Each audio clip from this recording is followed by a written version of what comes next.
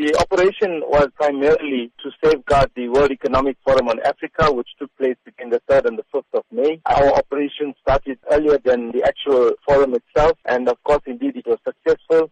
There wasn't a single incident reported that was WEFA-related, and for that, I think we must give a lot of credit to all the departments that were involved in delivering a safe and secure World Economic Forum. South Africa delivered a secure international conference, but how are you ensuring that enforcement agencies continue to execute their duties? These law enforcement agencies or the departments that form part of the National Joint Operation Intelligence Structure is involved in also our day-to-day activities and also involved in the general stability of the country. We come together, regularly meet, find ways and means to overcome the contributing factors to the general crime that is taking place. We also come together when major events take place, like the World Economic Forum that we delivered successfully. Also, when there's protest action or any other incident that takes place in the country that requires the intervention of more than one government department. How are you encouraging South Africans to continue with the patience on the roads? We're saying all the time is that,